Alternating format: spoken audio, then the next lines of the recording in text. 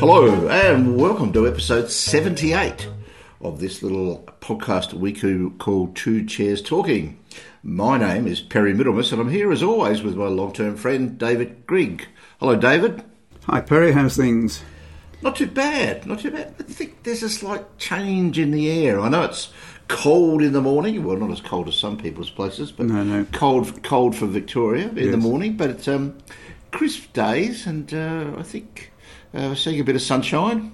And I think I'm starting to see a few little buds starting to appear on the flowers, which is spring has trees. sprung. Spring has sprung, which is all to the good. It makes you feel just that little bit better with life. I think when you get through that the worst of the winter, and you can start thinking that. Things are just starting to refresh and come anew, which is good. But how have you been? Oh, pretty well. I still haven't caught the dreaded lurgy, but we'll see. We'll see how things go. We're just trying to keep our heads down, and that's all right. It hasn't been any different over the last 3 or 4 months, really. So no, we've been good. I had a birthday. That was good. So. Yes, and happy birthday to you for that. That was a while ago, but yeah, thank you. 21 again, so that's all right. Well, yes, I can. The thing is that my last birthday, I could say to myself, "Oh well, I'm just turning 70." But now this year, I had to say, now I'm in my 70s. Oh yes, it's a bit different. It feels a bit older than that. Anyway, so there you go. I'm in my 70s. You've moved into the straight and starting to accelerate, whether you like it or not. Yes, and what lies at the bottom of the hill, who knows? Yes, okay, let's not go there. Don't go there. Let's just sort of keep on carrying on and see what we can get up to. Yeah. So, bit of news around at the moment. Lots of news. There's lots of news. So many things dropping. Lots of literary news. So do you want to start us off? I'll do that. So the Miles Franklin Award winner was announced just a day or so after we last broadcast, I think. And it went to Bodies of Light by Jennifer Down. And I could just read what the Miles Franklin Award people said about it. Bodies of Light invites readers to witness the all-too-often concealed destructive forces of institutionalized care. With extraordinary skill and compassion, Down has written an important book which speaks to an urgent issue in contemporary Australian life. So it's good. I should go out and get a copy because it looks interesting. So, yes. Yep. I think we should. That's right. So that's that one. Yep. What else have we got? We've got the Booker Prize long list, which dropped. I don't know that I want to read the entire list of them. There are 15 books in the long list. Probably the one that's interesting to talk about is the fact that Alan Garner, at the age of 87, has been nominated for his new novel Treacle Walker. I bought a copy of this as an ebook a few months ago, but I haven't yet read it, so I must. Now, Alan Garner, if anybody remembers, wrote several highly acclaimed novels for young people in the 1960s. You might recall his books The Owl Service, The Weirdstone of Brisingamen, and Redshift, all of which were excellent. So the fact that he's still writing 60-some years on and being nominated for a prestigious award like the Booker, I think that's pretty remarkable. It is. Yeah. So are there any, have you looked at the list? Any on there that you want to say anything about? No. Well, there's a Karen Joy Fowler book there, I think. Yeah, that looks interesting. About Booth, about the guy who shot Lincoln, yeah, or his family. Or his family. Yeah. I note that there are no Australians. No New Zealanders. No. I believe there are 6 Americans on the list. I think the Booker Prize had a tendency to lose a little bit of its lustre when it moved away from its original intention of giving the award to Commonwealth writers and Irish writers. I think that opening it up to the Americans, who have their own awards, which yes. are not open to anybody else. No, I think that I think it's basically. I just think it was a mistake. Yeah. But hey, still, never mind. That's my view. It's been there for about 10 years now, and it'll keep on going because I don't think they're going to change it back. Okay, so a few genre awards that I'd like to have a bit of a chat about that have just popped up in the last week or two. The shortlist for the 2022 British Fantasy Awards have been released. Now, these the two major things that they give out, they give the best fantasy novel, which is called the Robert Holdstock Award, and also the best horror novel, which is the August Derleth Award. And I can tell you that one of our favourites, She Who Became the Sun by Shelley Parker Chan, is up for the best fantasy novel. Yeah, I didn't realise that was good. I'm not entirely sure exactly what the criteria for this is, but I believe that it is probably fantasy novels that have been published in the UK in the previous 12 months and given out probably by the British Fantasy Association, I would think. Yeah. So there are, as I said, what do we go? 6 in each category. I've only read She Who Became the Sun. I haven't read any of the others. Some of them I recognise and some I've never heard of. In the best novella category, we have A Spindle Splintered by Alex E. Harrow. Yeah, which was pretty good. Which is pretty good, which is a retelling of the Sleeping Beauty fairy tale, which was quite good. They've got Treacle Walker by Alan Garner There you go. as a novella. I think it's quite short, a short book. Is Yeah. it? Oh, okay. All right. Well, there we go. We should probably read that and give that a real good hammering at some point between the two of us, because it was starting to crop up in a few awards. We should have a look at it. In the best short story category, we've got O2 Arena, which we've read, and I think that's about it for those.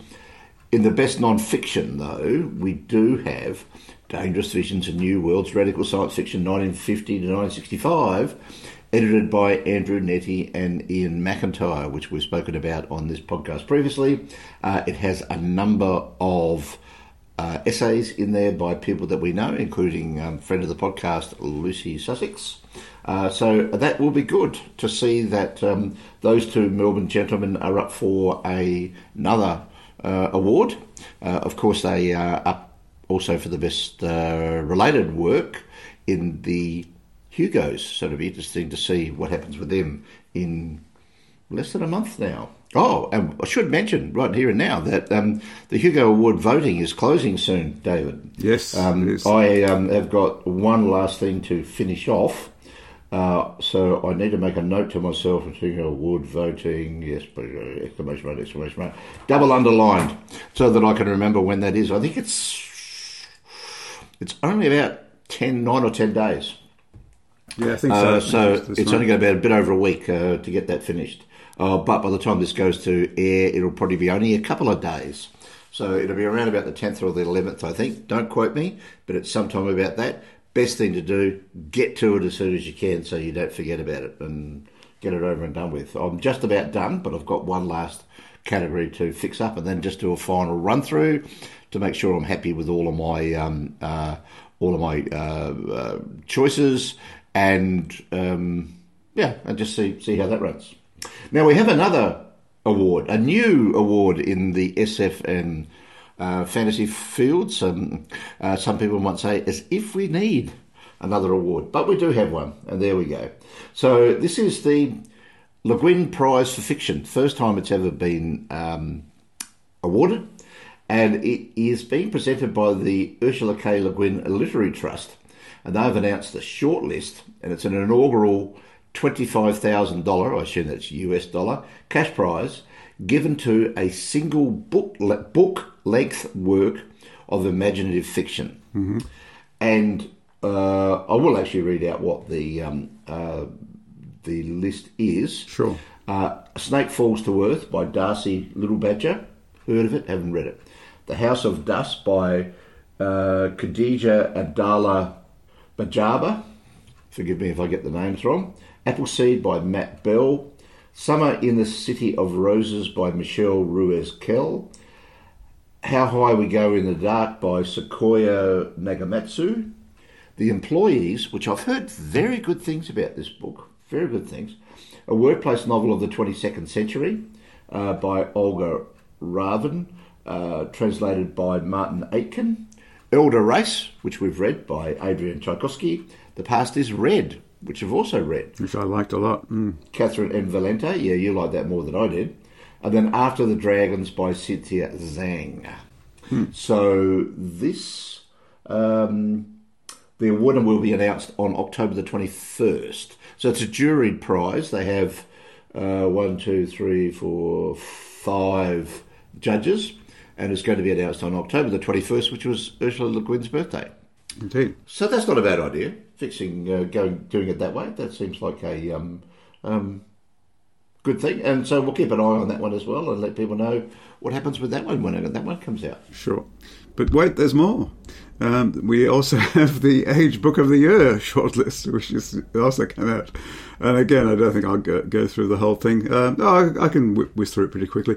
One of the books is the Miles Franklin winner, Bodies of Light, by Jennifer Down. We also have In Moonland by Miles Allinson, Cold Enough for Snow by Jessica O, A-A-U. After Story by Larissa Behrendt. The Signal Line by Brendan Colley, and Love and Virtue by Diana Reid. Now, of those I've read none, but I would certainly like to read Bodies of Light, given that it's been nominated for these things. I was just going to say that I've read Cold Enough for Snow, and we'll be discussing it later in this podcast. Oh, excellent! Right, and they also have a non-fiction category this year, so that's interesting. But I won't list all of those. First time ever for the non-fiction, I believe. It is, yeah. And this is only the second year where they've reinstated it. It stopped to early 2010s, about 2012, about 10 years ago. It was reinstated last year, so restarted up.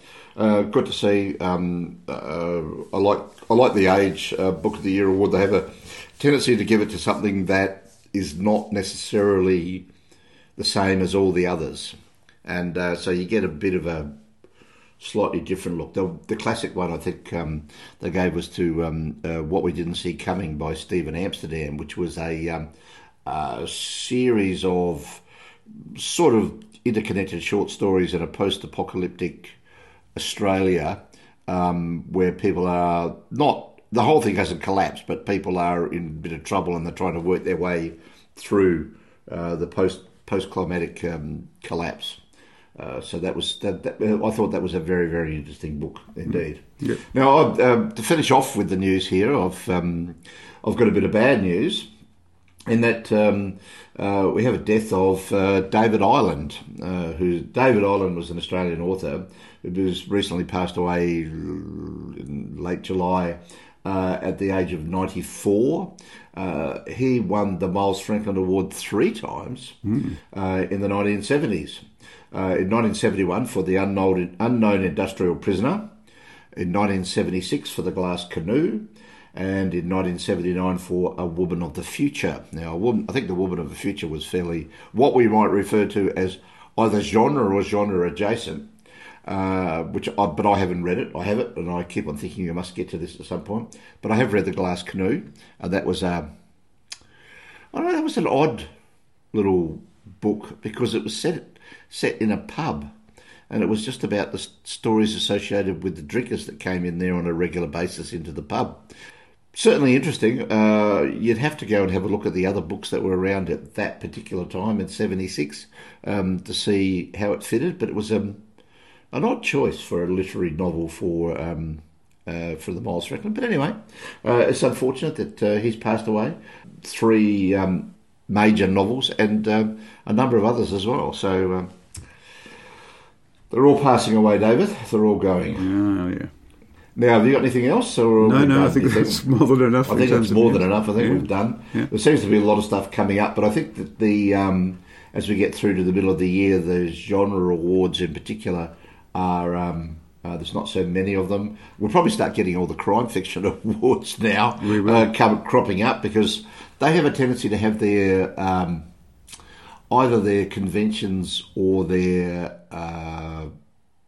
decision-making processes later in the year, later than a lot of the science fiction and fantasy genre awards. So we'll see how we go when they crop up, and if we find any that we think are of interest, we shall let people know because I think they're important to know what's out and about. Oh, one other thing that I did know, Barack Obama has released his summer reading list as he does every year, David. Yeah. And we have one novel that I think that you may be talking about.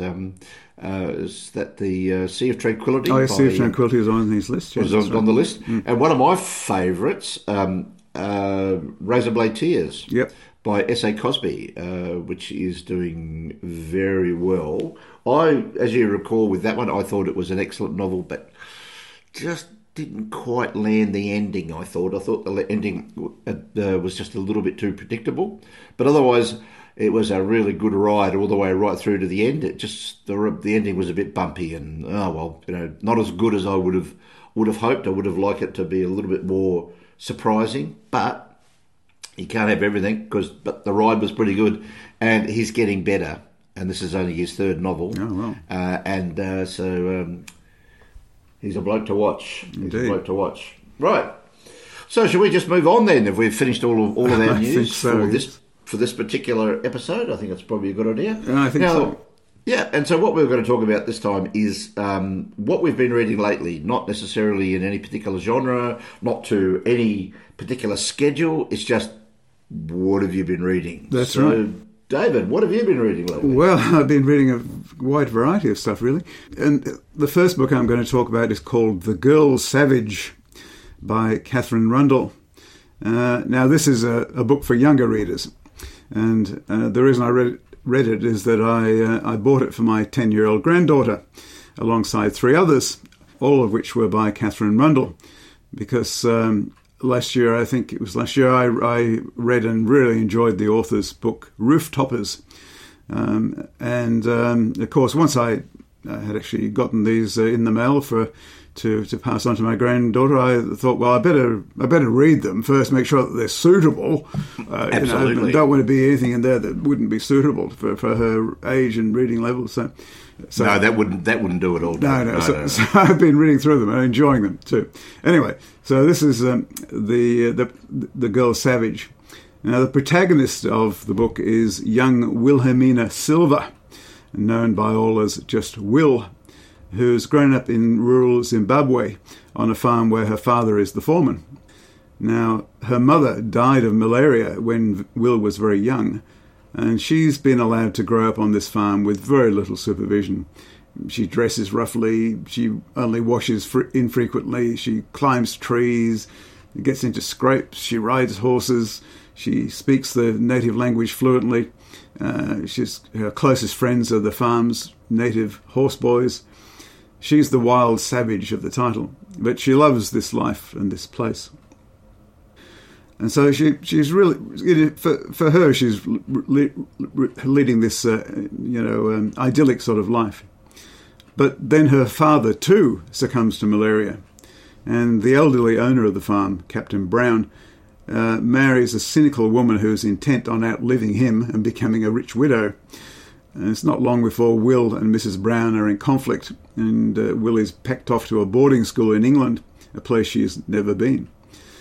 And although she's been bought new clothes for the trip, Will burns these in a furious protest about what's happening. And so she's sent off basically in what she's wearing, and she arrives in cold, damp England, very poorly dressed to withstand the cold weather. And arriving at the prestigious girls' school where she's been enrolled, she's instantly the subject of mockery and the cruelty of other children. And when her misery overflows, Will contrives to escape from the school, and for quite a while she lives the life of a fugitive on the streets, hoping somehow to find a way to return to Zimbabwe. But she finds trying to live wild in London far harder than she ever thought. So it's a challenging book, and I think I may actually hold it off for a year before I give it to my granddaughter. But I like this a lot. Will's boldness and courage in adversity make her a compelling character, and her story is very engaging. Though it's a bit of a tough read for a child, the book does eventually reach an unexpectedly happy ending, which seemed impossible for quite a while. Now, I imagine that most of this book, or much of this book anyway, is based on the author's own experiences, as I see from Wikipedia that Katherine Rundell spent much of her early childhood living in Zimbabwe, where she attended school only in the mornings and never had to wear shoes. And when her father, a diplomat, had to move to Belgium, Rundell, by her own account, suffered the same kind of culture shock that Will does in this book. Now, this book's done very well. It's been shortlisted or won several awards, either under the title of The Girl Savage or under the title Cartwheeling in Thunderstorms. In Britain, it won the Blue Peter Award, the Waterstones Children's Book Prize, and the Costa Children's Book Award. And in the US, it won the 2015 Boston Globe Horn Book Award for Fiction. I enjoyed it a lot, but might just wait off 1 year before I pass it on to my granddaughter. So some of the other books I got for her are a bit more suitable, I think. Yep, sometimes we have to be a little bit careful about when we start children reading certain books, but I do think they can surprise us as to that's very true. How mature they can be in terms of reading material. They can see through some of it, but you do have to be a little careful from time to time, and that makes sense. I'm going to talk about a Stephen King novel, not a recent one, but one from 2006. I'm still a ways behind on a lot of Stephen King, so I've kept on buying them over the years, but haven't necessarily read them all. And every now and again, I'll try to catch up by reading another one. And this one is called Lisey's Story. This was the winner of the 2006 Bram Stoker Award for Best Novel. And I can't really say it's one of his best, to be perfectly frank. It's one of his novels that he's written about writers, and he's done a number of these. Sort of The Dark Half, A Bag of Bones, and this classic of all time, of course, is The Shining. But this is another one of those. Although it's interesting to note that in this case, the main writer that we're going to be dealing with is off stage for most of the novel. That's because when the novel starts, he's dead. So, which is a fairly easy way for you to be off stage, and sort of makes a lot of sense. So anyway, Lisey Landon is the widow of the famous novelist Scott Landon, who's died 2 years before the start of this particular novel. And, of course, he just died probably at his desk and just dropped dead. So he hadn't really got around to getting all of his papers in order. And so his whole study and everything else has just basically been left pretty much as it was when he died. And Lisey's only starting to getting around to beginning the process of clearing out the study. And she's been hounded a number of times by a number of literary institutions, universities and so on, who are basically trying to get access to her husband's papers because they believe that he had left behind a number of stories that were probably unpublished, maybe even a lot of novels that were unpublished, and they would really like to be able to get their hands on it to edit it and therefore put it out and get a name for themselves as having discovered this brand new story by Scott Landon. Now, Landon, I gather, was basically, he was one of those, it was a bit like sort of Vonnegut, started out in the genre and then moved away from it and then got a lot of literary accolades and started winning some major awards. But he hadn't been too far into his career when he died. So he's probably in his 50s or 60s when he died, but he still had a fair bit of time left to go. So anyway, Lisey's basically starting to clear out all this information, trying to tell everybody to go away and while she gets into it. But somebody turns up at the doorstep who isn't so much interested in Landon's work as actually in having control over her. He purports to say that he's there to try and get the information for a particular academic, but he attacks her and threatens further assaults if she doesn't hand over these particular documents, and puts her into a fair amount of distress, and actually sort of really injures her quite badly. While this is going on in subsequent days, Lisey reflects on her marriage and slowly comes to realise as she goes through her past life that with her husband had many long-term problems that had been founded in his childhood that he had been trying to work his way through, all the way through his life and through his fiction and through his life, and that he was using her really as almost a crutch to be able to help him get through, and she hadn't realised to the extent to which he had been doing that. Now she also discovers that after she reads some of his work that he was able to escape to a fantasy world to deal with them, and she remembers a number of conversations that she had with him, and he used to basically go off into what seems like a few, but actually he was able to physically visit this particular fantasy world by getting into a particular state and walking through a particular forest, going past a particular point, and then moving on into the fantasy world. And for some reason or other, she finds herself able to travel to that same world to help her solve her own problems, which she does. And she meets her husband there. So he's not, as I said, he's not off stage all the time, but he's off stage most of it. She meets her husband there and discusses with him what happened and what she should be doing and how she should be going about things. Because he's sitting there and waiting. Now, whether he's waiting for her or whether he's waiting until he gets to the certain point where he's decided he's had enough and he will go off into death and disappear is not really terribly clear. The difficulty with this particular book, it's long and it's slow. It's like 600 pages or thereabouts, 500 to 600 pages. The supernatural element, which is the thing that King's mostly known for all the way right through in all of his writings, that doesn't really start to appear until quite some way into this particular novel. And the pacing of the book is just all over the place. It's very slow to get started, to build up. It's a lot of build up. You think, actually it's okay. And then it starts going up really, really quickly and then slows down again. It goes really quickly again and then slows down again. And you really don't get the feeling when you get to the end of it that it was very satisfactory in terms of the way that it was paced and the way that it was written. I don't look at this as being one of Stephen King's best novels.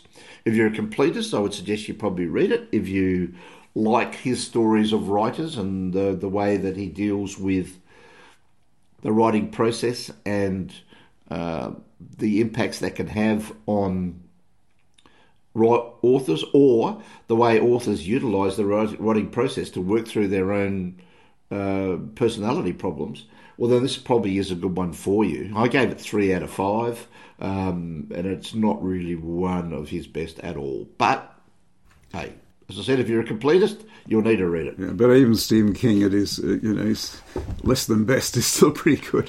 Well, he's still pretty good. I mean, there are some really lovely pieces of writing in this that really just flow along really nicely. But it's not top drawer for me, for Stephen King. But anyway, there we go.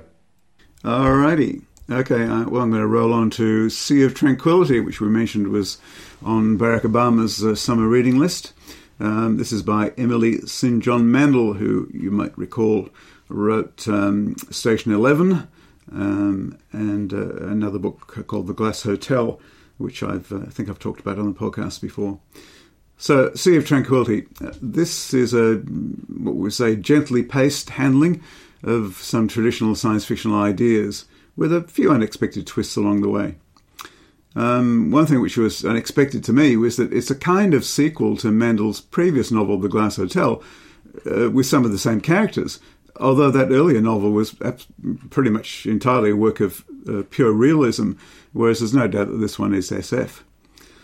So, the book is told in sections set in 4 different periods of time, each section with a different main character. That's a structure we've seen before in such books as Cloud Atlas by David Mitchell and Cloud Cuckoo Land by Anthony Doerr. It works well here.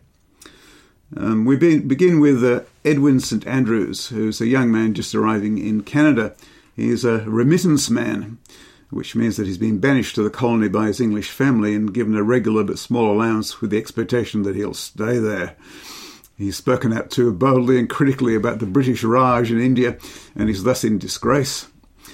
And not really knowing what to make of his life, Edwin eventually finds his way north to the tiny settlement of Kayet on Vancouver Island. And after a few weeks there, he has a very strange experience while walking in the woods. And though it only lasts for a few seconds, he's suddenly blinded. He feels himself inside some vast space and hears strange noises. A violin is being played, and then a louder, incomprehensible sound that he doesn't know what it is. He is unnerved by this experience and wonders about his sanity. Then we move on to the modern day with a character called Mina, who is a friend of Vincent, the protagonist of The Glass Hotel. As this section opens, Vincent's brother Paul is putting on a concert in which he replays some video which Vincent shot when she was young and living in Kayet. and the video shows an experience similar to that of Edwin St Andrews many decades earlier. We move on, a couple of hundred years later still, that is into our own future. We meet an author called Olive, who lives in a colony on the moon. At the moment, she is on Earth on a global tour to promote her new book, Marienbad, which is a novel with many characters and settings, but featuring a worldwide pandemic which kills millions. This becomes highly self-referential, as while she's on Earth, a real pandemic is just breaking out. And as Olive leaves Earth, she too is to experience this strange momentary shift in consciousness. These three periods of time and the strange experiences of Edwin, Vincent and Olive are tied together eventually by a character from the fourth period in the book, a man called Gaspari, who also lives on the moon, but centuries on even from Olive's time. And this character's story is the only one which is told in the first person. It's not giving too much away to say that time travel is involved, but also the unnerving idea that we may all just be living in some immense computer simulation of reality, and that simulation may have some occasional software glitch. So I thought the book ended in a satisfying way with the resolution of the mysteries that it poses. I thought it was all very cleverly done. Each of the four main characters of the book is well drawn and their stories engaging. I liked it a lot. I do admit that I was annoyed by the technical inaccuracy of a couple of things. The idea that colonies on the moon could use gravity generators to create Earth normal gravity there is a casually thrown away bit of nonsense, I think. And also there's the lack of any light speed delay when Olive talks to her partner on the moon while she's on Earth. There's no 1.5 second delay or anything. I'll forgive the book those lapses, but just. It's also worth noting that Sea of Tranquility was written in the depths of the COVID-19 pandemic during an extended lockdown. And in the book, Olive undergoes just such a difficult-to-endure lockdown when she returns to the moon. There's also one thing I'd like to note too. The title of the book, which Olive is on tour promoting, Marienbad, obviously references the 1961 film Last Year at Marienbad, which, like the book, also has confused and overlapping timelines. So I think there's a little author's joke in there. So yeah, I liked it a lot. So we'll see how it does next year in the Hugos next year. See if it gets nominated. I would think that it probably will. I mean, Station 11 got a fairly good rap when it came out. I was just interested to note that Station 11 is set, as I recall, after or around the time of a pandemic. Yeah. Worldwide pandemic. Is that the same one that is Olive's pandemic? That's a good question. No, I don't think so. Just another one in a cascading roller coaster of pandemics. Well, of course, Station 11 was written before COVID-19. Yeah. Whereas this one was written after. So interesting. I just thought that, that might be an interesting thing if it was hooked into it, because it could just slide past and give a nice little sort of reference. I mean, if she's dealing with this particular book where you say that one of the characters is a friend of a character from the previous novel, just having that slight little hook back to the very first one, that might have been It's interesting, yeah, it is interesting. Yeah. Well, I'm going to go back, David. Back. Not way back, but back to the 1950s with an all-time great book. But there's something else I want to talk to you about with this particular book. No, look, I was telling you, it's The Guns of Navarone by Alistair MacLean. Yep. Now, Alistair MacLean was one of the 1950s and 1960s. He was one of the best-selling authors around at the time. I believe that his book sold somewhere north of 160 million copies around the world, which is a warehouse load or three, I would have thought. That's quite a lot of novels. Now, he's known for things like HMS Ulysses, Where Eagles Dare, which was made into a film with Richard Burton and Clint Eastwood. The Guns of Navarone, of course, which was also made into a film with Gregory Peck and Anthony Quinn. There was a follow-up, Force 10 from Navarone, which featured a very young Harrison Ford, as I recall. And there was also Ice Station Zebra, and which had Rock Hudson, and did that also have Richard Burton in it? I can't recall. May have done. Not terribly sure. Anyway, The Guns of Navarone. Most of us will recall this as being one of the all-time great movies which we saw in our early childhoods or teens, if we're of a certain age, David, namely our age. Yeah. I know I'm pretty absolutely certain I saw this when I was probably in high school, so I was anywhere between the ages of 12 and 15 when I saw it. It was absolutely perfect time to see some of this. But anyway, to give you a bit of an indication, this is a World War II action thriller. And it's actually a very good example of its type. And try as they might, the film, although I've actually got a sneaking suspicion that you could run an argument that the film of this particular book might have been just a touch better than the book itself, which is a bit odd because you don't really get that terribly often. But try as they might, the film production crew couldn't really stuff it up because the baseline material for this is really quite a good adventure. Now, for those that aren't aware of it, it's set mostly on the fictional Greek island of Navarone, which is just off the Turkish coast. And this novel involves a 5-man commando team charged with destroying a major gun emplacement that is threatening Allied shipping in the eastern Mediterranean. In particular, there's another island in the Mediterranean in which a large number of Allied troops have been holed up and can't get off unless they can get a couple of big destroyers in to come all the way right through the Mediterranean, almost right to the Turkish coast, offload all these men and take them out again. The difficulty is the gun emplacement is lined up on Navarone, which is going to blow the hell out of those ships as soon as they come anywhere within view. And, of course, everything's got to be done by next Thursday. You know, you start off and they have to take the boat from one particular island over to another one. They have to get to the bottom of the cliff. They have to climb up the top of the cliff, go through all the way across the island. And the island, of course, is completely overrun with German troops everywhere, all over the place, looking after this big gun emplacement. They've got to work their way all the way across the island, get to the gun emplacement and blow it up and save the universe, just as those destroyers, David, just as they are crossing in front. It's almost as if the guys were about to shoot the cannons off when they get blown up. Oh, what wonderful stuff. It's absolutely... I love this. I'm a sucker for this sort of stuff, right? Especially on the big screen, especially if you're sitting there as a Saturday matinee and it's blasting away all over the place. It's going so bloody fast. You don't care whether there's holes in the plot. It just goes. And that's all you want. And that's what this one does. It's got a frenetic... Once it gets going, it's got a pretty frenetic pace. And it just does not let up. And it's really quite a good example of this particular action thriller. Alistair MacLean was good at this. And if you think about it, it was written 12 years after the end of the Second World War. So by that stage, people were starting to get a bit more perspective on what had happened. And they were probably feeling a lot more comfortable about being able to read a bit more about it, the daring do and actions of people that are going to get in and do all these sort of commando raids. And they became very, very popular. There was quite a lot of them, like Where Eagles Dare, for example. That was another one of them.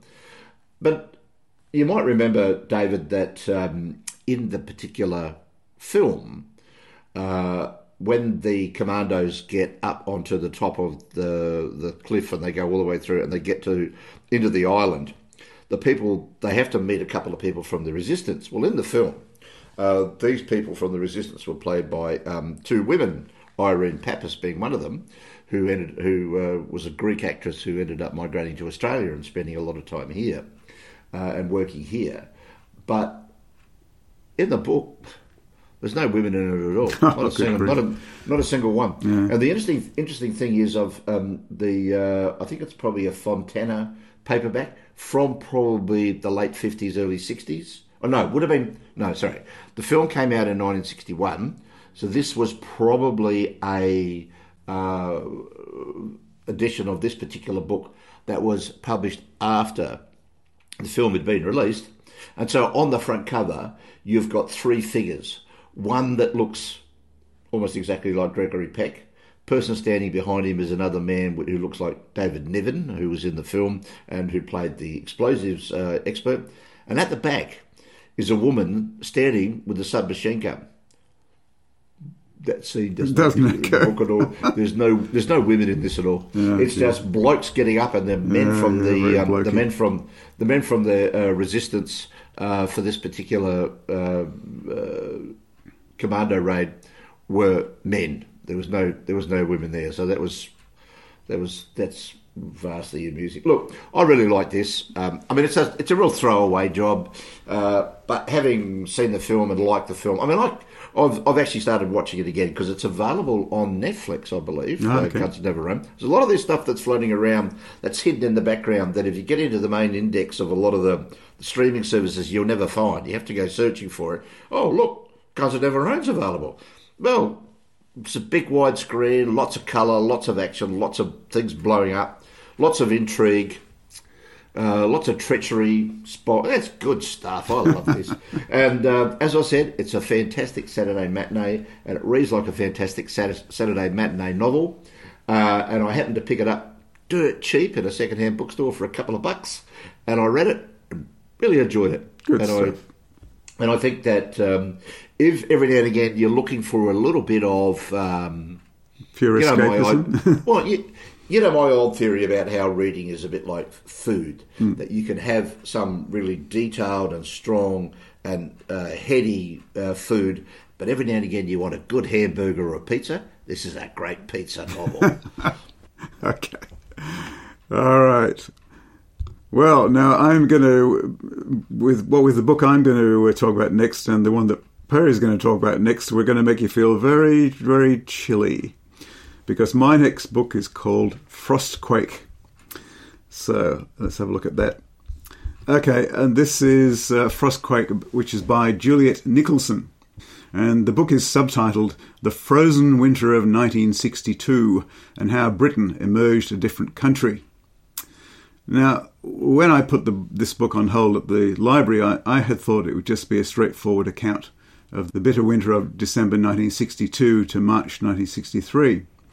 But it's much more than that. It's a fascinating snapshot of a country and a culture in the process of radical change. And it's also a semi-autobiographical account of the author's life during that period, which is very interesting in itself. So this period, and that winter in particular, is of direct personal interest to me, because I grew up in England, and in December 1962, I was 11 years old, just about to start high school. And I remember that winter in particular because one night my father, who was a telephone engineer, was trapped in some telephone exchange, unable to get home because the roads were impassable due to snow. And the same night, all of the electrical power in our neighbourhood failed, and we therefore had no heating in the house. My mother, my much younger brother and myself were forced to huddle together close in bed with every quilt we owned on top in order not to freeze to death. And when my father finally got back the next day, my parents made up their mind to emigrate to sunny Australia, which we did less than 2 years later. So, reading Nicholson's account of the extremes of that winter is of obvious interest to me. But the author also fills the book with a really well-researched account of the social changes which were happening at the time. She's 3 years younger than myself, which makes her 8 years old during the period that she describes, but she's bolstered her memories with solid, well-documented research. As well as extensive footnotes. There's also an excellent index to the book, which is important, I think, for a good non-fiction book. So, cultural change was in the air. The Beatles were just beginning to achieve popularity, touring the country endlessly, despite the appalling weather, to give live performances. One of their songs, Please Please Me, hit the top of the charts in February 1963, first time they'd done that. A group of housemates who were living in a small flat in Edith Grove, led by a young man by the name of Mick Jagger, studying at the London School of Economics, started up a band called the Rolling Stones. A contact suggested to Mick Jagger that if you pretend to be wicked, you'll get rich. So that's what he did. During that same winter, a folk singer called Bob Dylan was brought to England to act in a drama as an actor. Interestingly, it was the poet W.H. Auden who'd seen Dylan perform in New York and who tipped off the producer. But when he reached England, it wasn't long before the producers realised that Dylan couldn't act. He couldn't really sing either, of course, but his songs were compelling. So a good deal of all this about the early days of pop music in Britain was new to me, and I really enjoyed finding out about it. At the same time, the designer Mary Quant was taking the fashion world by storm.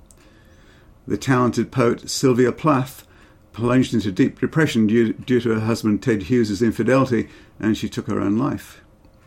The perfumer affair, which led to the downfall of Harold Macmillan's government, was in full flight. At the March election, Macmillan was thrown out, the Labour Party under Harold Wilson took office and began making progressive changes. So it was a time of ferment, a very interesting period to live through, and Juliet Nicholson does a great job in tying it all together.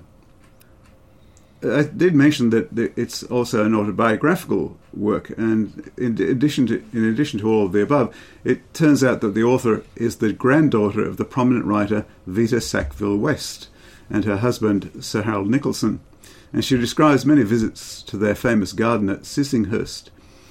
Vita died a few months before this book begins, and the author describes Harold's debilitating grief at her loss. I thought this was a fascinating book. Highly recommended if you've got any interest in this time in Britain. It would have been an interesting and difficult time. I think probably. Did you still have rationing, or was it? Not by then. There was rationing when I was born. There was still rationing for things like orange juice and things. You couldn't get. Yeah. There would have been still war damage around in some of the buildings there. Yeah, for sure. Yeah. Well, look at. I've only got one anecdote, well, not even an anecdote, but even one story about Mick Jagger. And it's a very interesting little piece that you can find on YouTube where I think Michael Parkinson's interviewing David Bowie. And he asked Bowie how he got into music. And he said, well, he was in art school as well. He'd heard about this band that was on at the Elephant and Castle or somewhere south of London. He went along to have a look at them in the pub. And he said there was about 10 people in the audience, and it was Mick Jagger and the Rolling Stones. And they were playing a bit of the set, and then at one stage or other, somebody from the audience yells out to Mick Jagger, "Why don't you get a haircut?" And Mick Jagger says, "What? It look like you?" and David Bowie said, "Yes, this was exactly what I was looking for." So the whole thing that they ended up doing songs together, and there it was. He was in the audience and he heard this and thought, "Yep, this is the life for me. I'm not putting up with this stuff."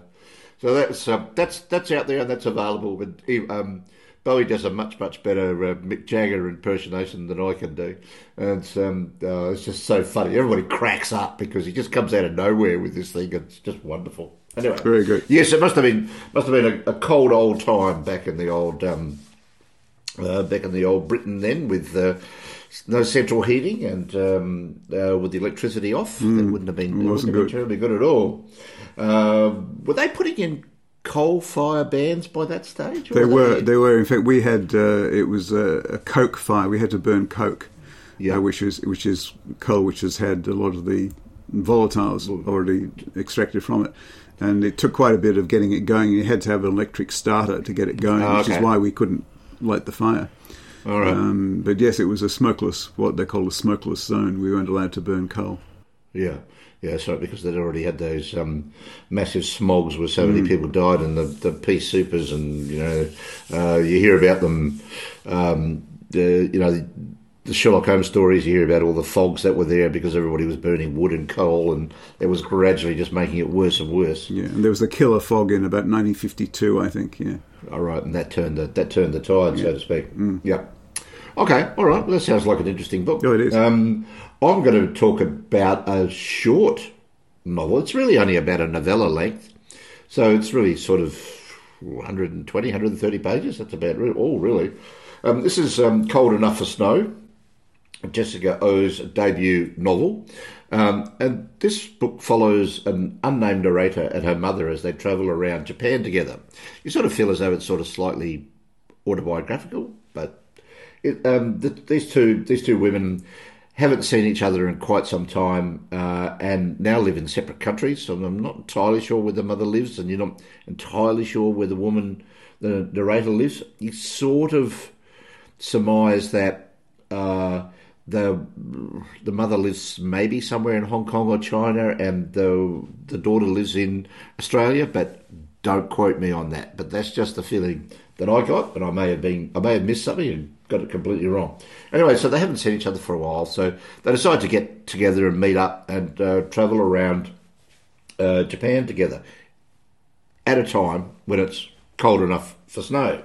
So it's a bit too late for some things and a bit too early for others, but this is probably the best way for them to get together. Now, this book is told in a rather discursive style, and while this may not be right, it reminded me a lot of Gerald Murnane's later works.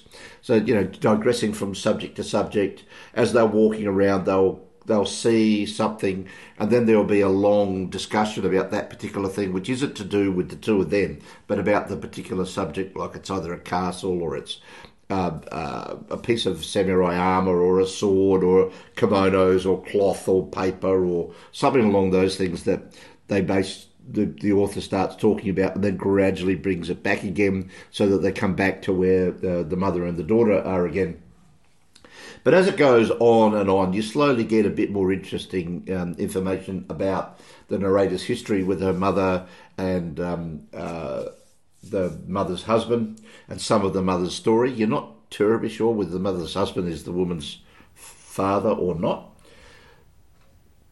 But the problem with this, and while this is, it's lovely writing all the way right through, you get near the end and you sort of think, doesn't make a lot of progression here. It's really sort of like a discursive travel blog, and I don't mean that to be a derogatory sense, because it's very, very well written. But it just means that the characters are there. You get a bit of the history, you get a bit of the family history, but nobody really changes very much. There's no great revelations like, oh my God, I didn't know that, and that changes the way I think about you and about my father or your husband and my cousins and my siblings and all the rest of them. No, there's none of that. It's just basically bits of information slowly sort of seep out. So there's really no real major drama or tension that's built up in here. And so the reader will either follow it fairly well or get bored by it. And I can understand why people get halfway through this and go, no, not interested in this, this is boring. And at one point the narrator actually notes, my boyfriend, because she has a boyfriend even though she's left him behind. He's back home and she's off with the mother. My boyfriend often joked that I was the kind of person who would be happy in a mountain temple, told only to sweep the dust from the floor each day, to contemplate the nature of time and labour and the difference or absolute sameness between a dirty surface and a clean one. Mm. And that's the sort of discursive thing that they talk about. So it's meditative, but if you're looking for a plot, if you're looking for drama, you're really not going to get it here. But you're going to get that sort of wandering around thinking about things. And I reckon that comment pretty much explains the whole novel, to me at least. It's all there in that particular piece. And I found it interesting and well written, but it's just not going to be one of those books that's going to last with me for terribly long. It was very divisive when the book came out earlier this year, or the end of last year, earlier this year I think it was, and so there was a lot of, some people saying this is absolutely spectacular, I could stay in this world forever and keep on reading it, and other people were going, what? Why did I waste 2 hours of my life reading this? But look, I think it's worth having a look at, and I, honest to God, I do not know whether any one particular person is going to read this and go, yep, this is absolutely wonderful, or going to read it and go, if you ever recommend me another book in my life, I'm going to have to punch you in the face. I just don't know whether it's one of those two. You either love it or you hate it. I sort of love bits of it, but I didn't overly like a whole lot of it. So maybe I'm one of those weird people that fits in the middle. I could see really good things about this, but I could also get frustrated by the fact that it hadn't done enough of what it should have done. And I was thinking about this recently, and I was thinking about a Japanese film that I saw recently called Drive My Car, which was a long 3-hour meditative Japanese piece but there was a lot more tension in that, and I sort of think that a lot more character development and things get discovered through the discussions. And I don't think enough was discovered here. There's a hint about what could have happened, and you just want them to tip over the edge to sort of say, well, you know, you sort of want the mother to say something to the daughter, like, you only saw half of what was going on in the family, and this is what the other half was, and now it's time for you to learn this. But you don't really get that. So I gave this a 3.3 out of 5. I think a lot of people would give it, you know, mid-high 4s, but nah, I couldn't do that. Anyway, interesting. But yeah. Well, as we noted earlier, it's on the shortlist for the Age Book of the Year, so it'll be interesting to see how it does. Yes, it will be interesting to see what people have to say about it. Yeah. All right, well, I'll get on to my last book, which is a very interesting book, I thought. And now, this is The Circle by Dave Eggers. Now, this is not a new novel. It was written about 10 years ago, and it was published in 2013. So I presume it was being written in 2012. So given that it deals very much with powerful technology companies and social networks, you'd think that by now, after 10 years, it would be well out of date. But that's not the case. Given when it was written, I think we can say that it was extremely prescient. The novel's meant as a warning, and I think it succeeds in that. In many ways, it's quite disturbing, and it sort of exemplifies the phrase, "The road to hell is paved with good intentions." So the focus of the story is a huge technology corporation called The Circle, which combines a social network like Facebook, a search engine like Google, and the device manufacturing capabilities of Apple, but it has much wider ambitions than any of those organisations. So we're introduced to the organisation through the experiences of young May Holland, who's thrilled to have landed a job at The Circle through the influence of a friend, Annie, who's been working there for some time. So it took me a while to get into this, because a large slab at the beginning of the book is May being shown around this huge campus with its incredibly good facilities for staff. And as she's being taken around, we discover more and more about The Circle and what it's trying to do. I found this a bit slow because we're now so familiar with these kinds of high-tech, superior quality facilities, no expense spared, that have been developed in the real world for companies like Facebook and Google. And therefore none of it seemed very surprising or particularly interesting. However, as the book progresses, we see May being transformed from a nervous newcomer into a valued employee, and eventually she becomes a wholehearted devotee of The Circle's plans. But these plans become more and more creepy, more and more invasive, and more dismissive of privacy concerns. You might recall, Perry, the statement that was made by Scott McNealy of Sun Microsystems in 1999, "You have no privacy, get over it." And that's certainly the philosophy of The Circle, whose motto is, "All that happens must be known." To this effect, The Circle's engineers have developed high-definition miniature cameras which wirelessly connect to the internet, which broadcast continually.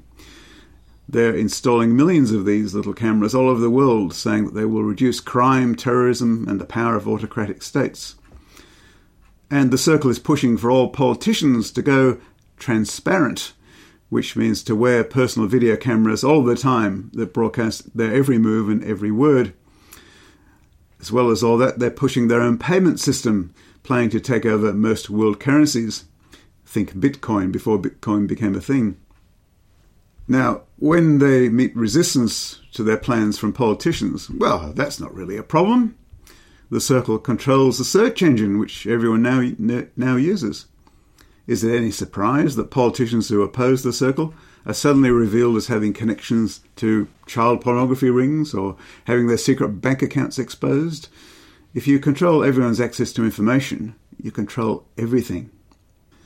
So the protagonist, May Holland, goes through a process with several embarrassing ups and downs in her job, each of which pushes her more and more to accept all of The Circle's plans as benign for the good of humankind, forcing her and us all to be our better selves. And May's character arc is where the novel lost me. because through this process she becomes an unlikable and annoying main character with no redeeming features. And so I don't think the book works very well as a novel. So May continues to act in ways which she clearly shouldn't be acting, making one bad decision after another. It's one of those books where I want to shout at the character, "Don't do that, you idiot!" But the more that May accepts the Circle's philosophy, the more she drives away her parents and her old friends. There is another plot thread which I'm not sure I want to go into, but she meets a character wandering around the Circle who's a strange individual, and she becomes involved with him, but she's never quite sure whether he actually does work there like he says he does, or whether he's some sort of spy or an intruder. And this plot thread had the potential to be interesting and build some tension, but when we finally find out who this character is, I thought it was a bit low temperature and low key. Anyway, we go on with May. May's devotion to the Circle's philosophy culminates in a terrible episode where she's become transparent herself, and she's broadcasting her entire life to the whole world. And she decides to use the power of the Circle to track down a previous lover who's tried to get away from the increasingly ubiquitous surveillance. Now this turns into a savage public hunt for this man, and it ends with his suicide on camera. But even this isn't enough to sway May from her devotion to the Circle, and she comes up with her own set of 3 principles, which clearly are meant to echo those of Orwell's 1984. Secrets are lies. Sharing is caring. Privacy is theft. These principles are then enshrined in the Circle and published and repeated through all of the Circle's outlets, which are many. So you could definitely argue that the Circle is like an inverted 1984, with the power of the state now invested in a massive corporation. But instead of the single surveillance camera inside Winston Smith's room, the Circle would have installed a dozen and had him wear one around his neck. And the point is that the majority of people like May Holland would welcome that, would wear those cameras voluntarily and joyfully and think that it was all for the common good. So, like 1984 and like Kim Stanley Robinson's The Ministry for the Future, The Circle is a powerful polemic and a dire warning of what the future could bring. I didn't think it worked as a novel, but certainly as a warning and a polemic, it was good. So yeah, top notch. Anyway, interesting that it was made into a film in 2017. I did not know that. With Emma Watson from the Harry Potter films in the lead role. Yeah. And the lead male character of Eamon Bailey was played by Tom Hanks. Interesting. Yes, I can imagine that. So it's referred to as a 2017 American techno thriller. I must look it up. It didn't do all that well when it first came out. It got a lot of negative reviews, but should be interesting. But while you were talking about this, I was reminded of a book that I have a copy of here somewhere, but I don't believe I ever read it. It's one of those ones that's been floating around, and that is a book called The Continuous Catherine Mortenhoe by D.G. Compton from 1974. Oh, yes, I've read that. Yes, very good. Which was also filmed by Bertrand Tavernier in 1980 as Death Watch, starring Harvey Keitel. And that was a similar sort of arrangement, wasn't it? Where a woman... Except that it was just the one individual, whereas the Circle is the entire world. Well, there's sort of... It's a bit like the Truman Shows, that reality TV thing where they just have cameras on somebody 24 hours a day. In that case, they don't know... Well, Truman doesn't know that the cameras are on him, but everybody else in that particular world does. So that's a sort of a variation of it. Yeah, so the Unsleeping Eye or the Continuous Catherine Mortenhoe was sort of an earlier version, and this is a more updated one by bringing in the high-tech companies into it. So it's nice seeing those threads, isn't it? That somebody has got something, and then the world has changed. There's 30 or 40 years since the Compton novel came out. And so having somebody else updating it and having a look at it and go, well, okay, so what happens if we put that idea into this current world with what we know now and see where that goes? And it's bloody scary. It is. Now, the reason I actually went and borrowed this book from the library was that Eggers Eggers has got a new novel out, which the library doesn't have as yet, called The Every. And The Every, I think, targets Amazon or Amazon-like company. The Every, the Everything Store. So I'd like to read that one too, after having read this now. So yeah, interesting. Okay. All right, that sounds interesting. But isn't it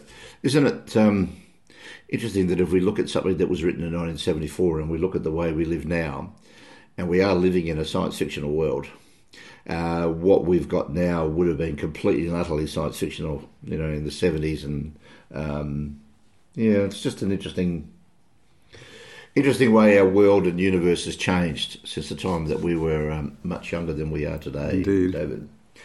Okay, well, my last book is a novel called At Night All Blood is Black, which was the winner of the 2021 International Booker Prize. It was written by David Diop, originally published in French in 2018 and translated by Anna Moshkevicius in 2020. And as I said, it won the 2021 International Booker Prize. This is a bit of a harrowing book and tough one to finish up on. I probably would have been better to finish up on Guns Never Own, so I could go out on a joke. But This one doesn't have any jokes in it, David. Okay. Not at all. Okay, so it starts off in France in the First World War, where two Senegalese soldiers, Alpha Niade and Madima Diop, interesting name for one of the characters, same as the author's name, have joined the war with France. So they've travelled from Senegal to France, and they've joined the war with France against the Germans. And so they're fighting in the trenches. It's wet, it's cold, they can't get dry, they're not very happy blokes. And they're in a Senegalese unit with a whole lot of other Senegalese soldiers and French commanders and so on. Now, one fateful day after they've been ordered to go over the top of the trenches and head out towards the Germans, they get Alpha and Mademba get separated. But Alpha later on finds Mademba in a foxhole, and he's been mortally wounded to the extent that, and some of this might be a little bit harrowing, so just a bit of a spoiler here that things might get a little bit tough. He's been wounded in such a way that all of his intestines have fallen out, and he's spending all of his time trying to stuff his intestines back into his stomach, but he's just been blown open. And there's nothing that either of them can do about it, because there's nowhere for them to go, there's no medicines at all. And Alpha's just basically there to comfort him until the end comes. And Mademba keeps saying to him, you're my more than brother. You've been with me for my whole life. You have to put me out of my misery. You have to kill me now. You have to cut my throat and kill me. Please cut my throat. And Alpha refuses, and he refuses him 3 times until Mademba dies. This first opening sequence of about 30 pages is really bloody harrowing, where he's sitting there and it's almost like the author is just pounding you with a hammer, hitting you over the head with all this stuff about what the guy's feeling while he's there talking about his best mate, his brother. He's not his actual brother, but he's been with him since at primary school, since the very early days, and here he is, he's watching him die. And Alpha basically wraps him all up and carries him back to the trenches that they're in, and hands the body over, and then heads back out into no man's land again. And you know that something's not really right with Alpha at this particular stage. He's basically really been traumatised by this whole deal.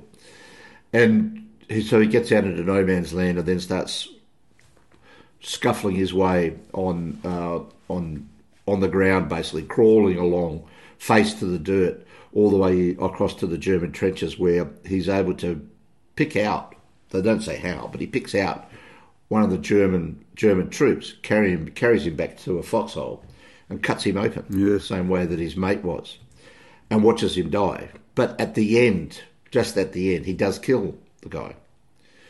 Leaves the body there, but he cuts the German soldier's right hand off and takes that back as a trophy. And all of his mates back there say, "Oh, isn't this fantastic? He's bought the German's rifle and the right hand back, so he's a wonderful guy." Next day he goes out and does exactly the same thing, and he keeps doing it. time after time. So for about the first 4 times, they all think he's really wonderful and he's always fantastic. By about the 5th time, they've come to the conclusion this guy's basically a demon and he's out there devouring the souls of these German soldiers, and they're really worried about him.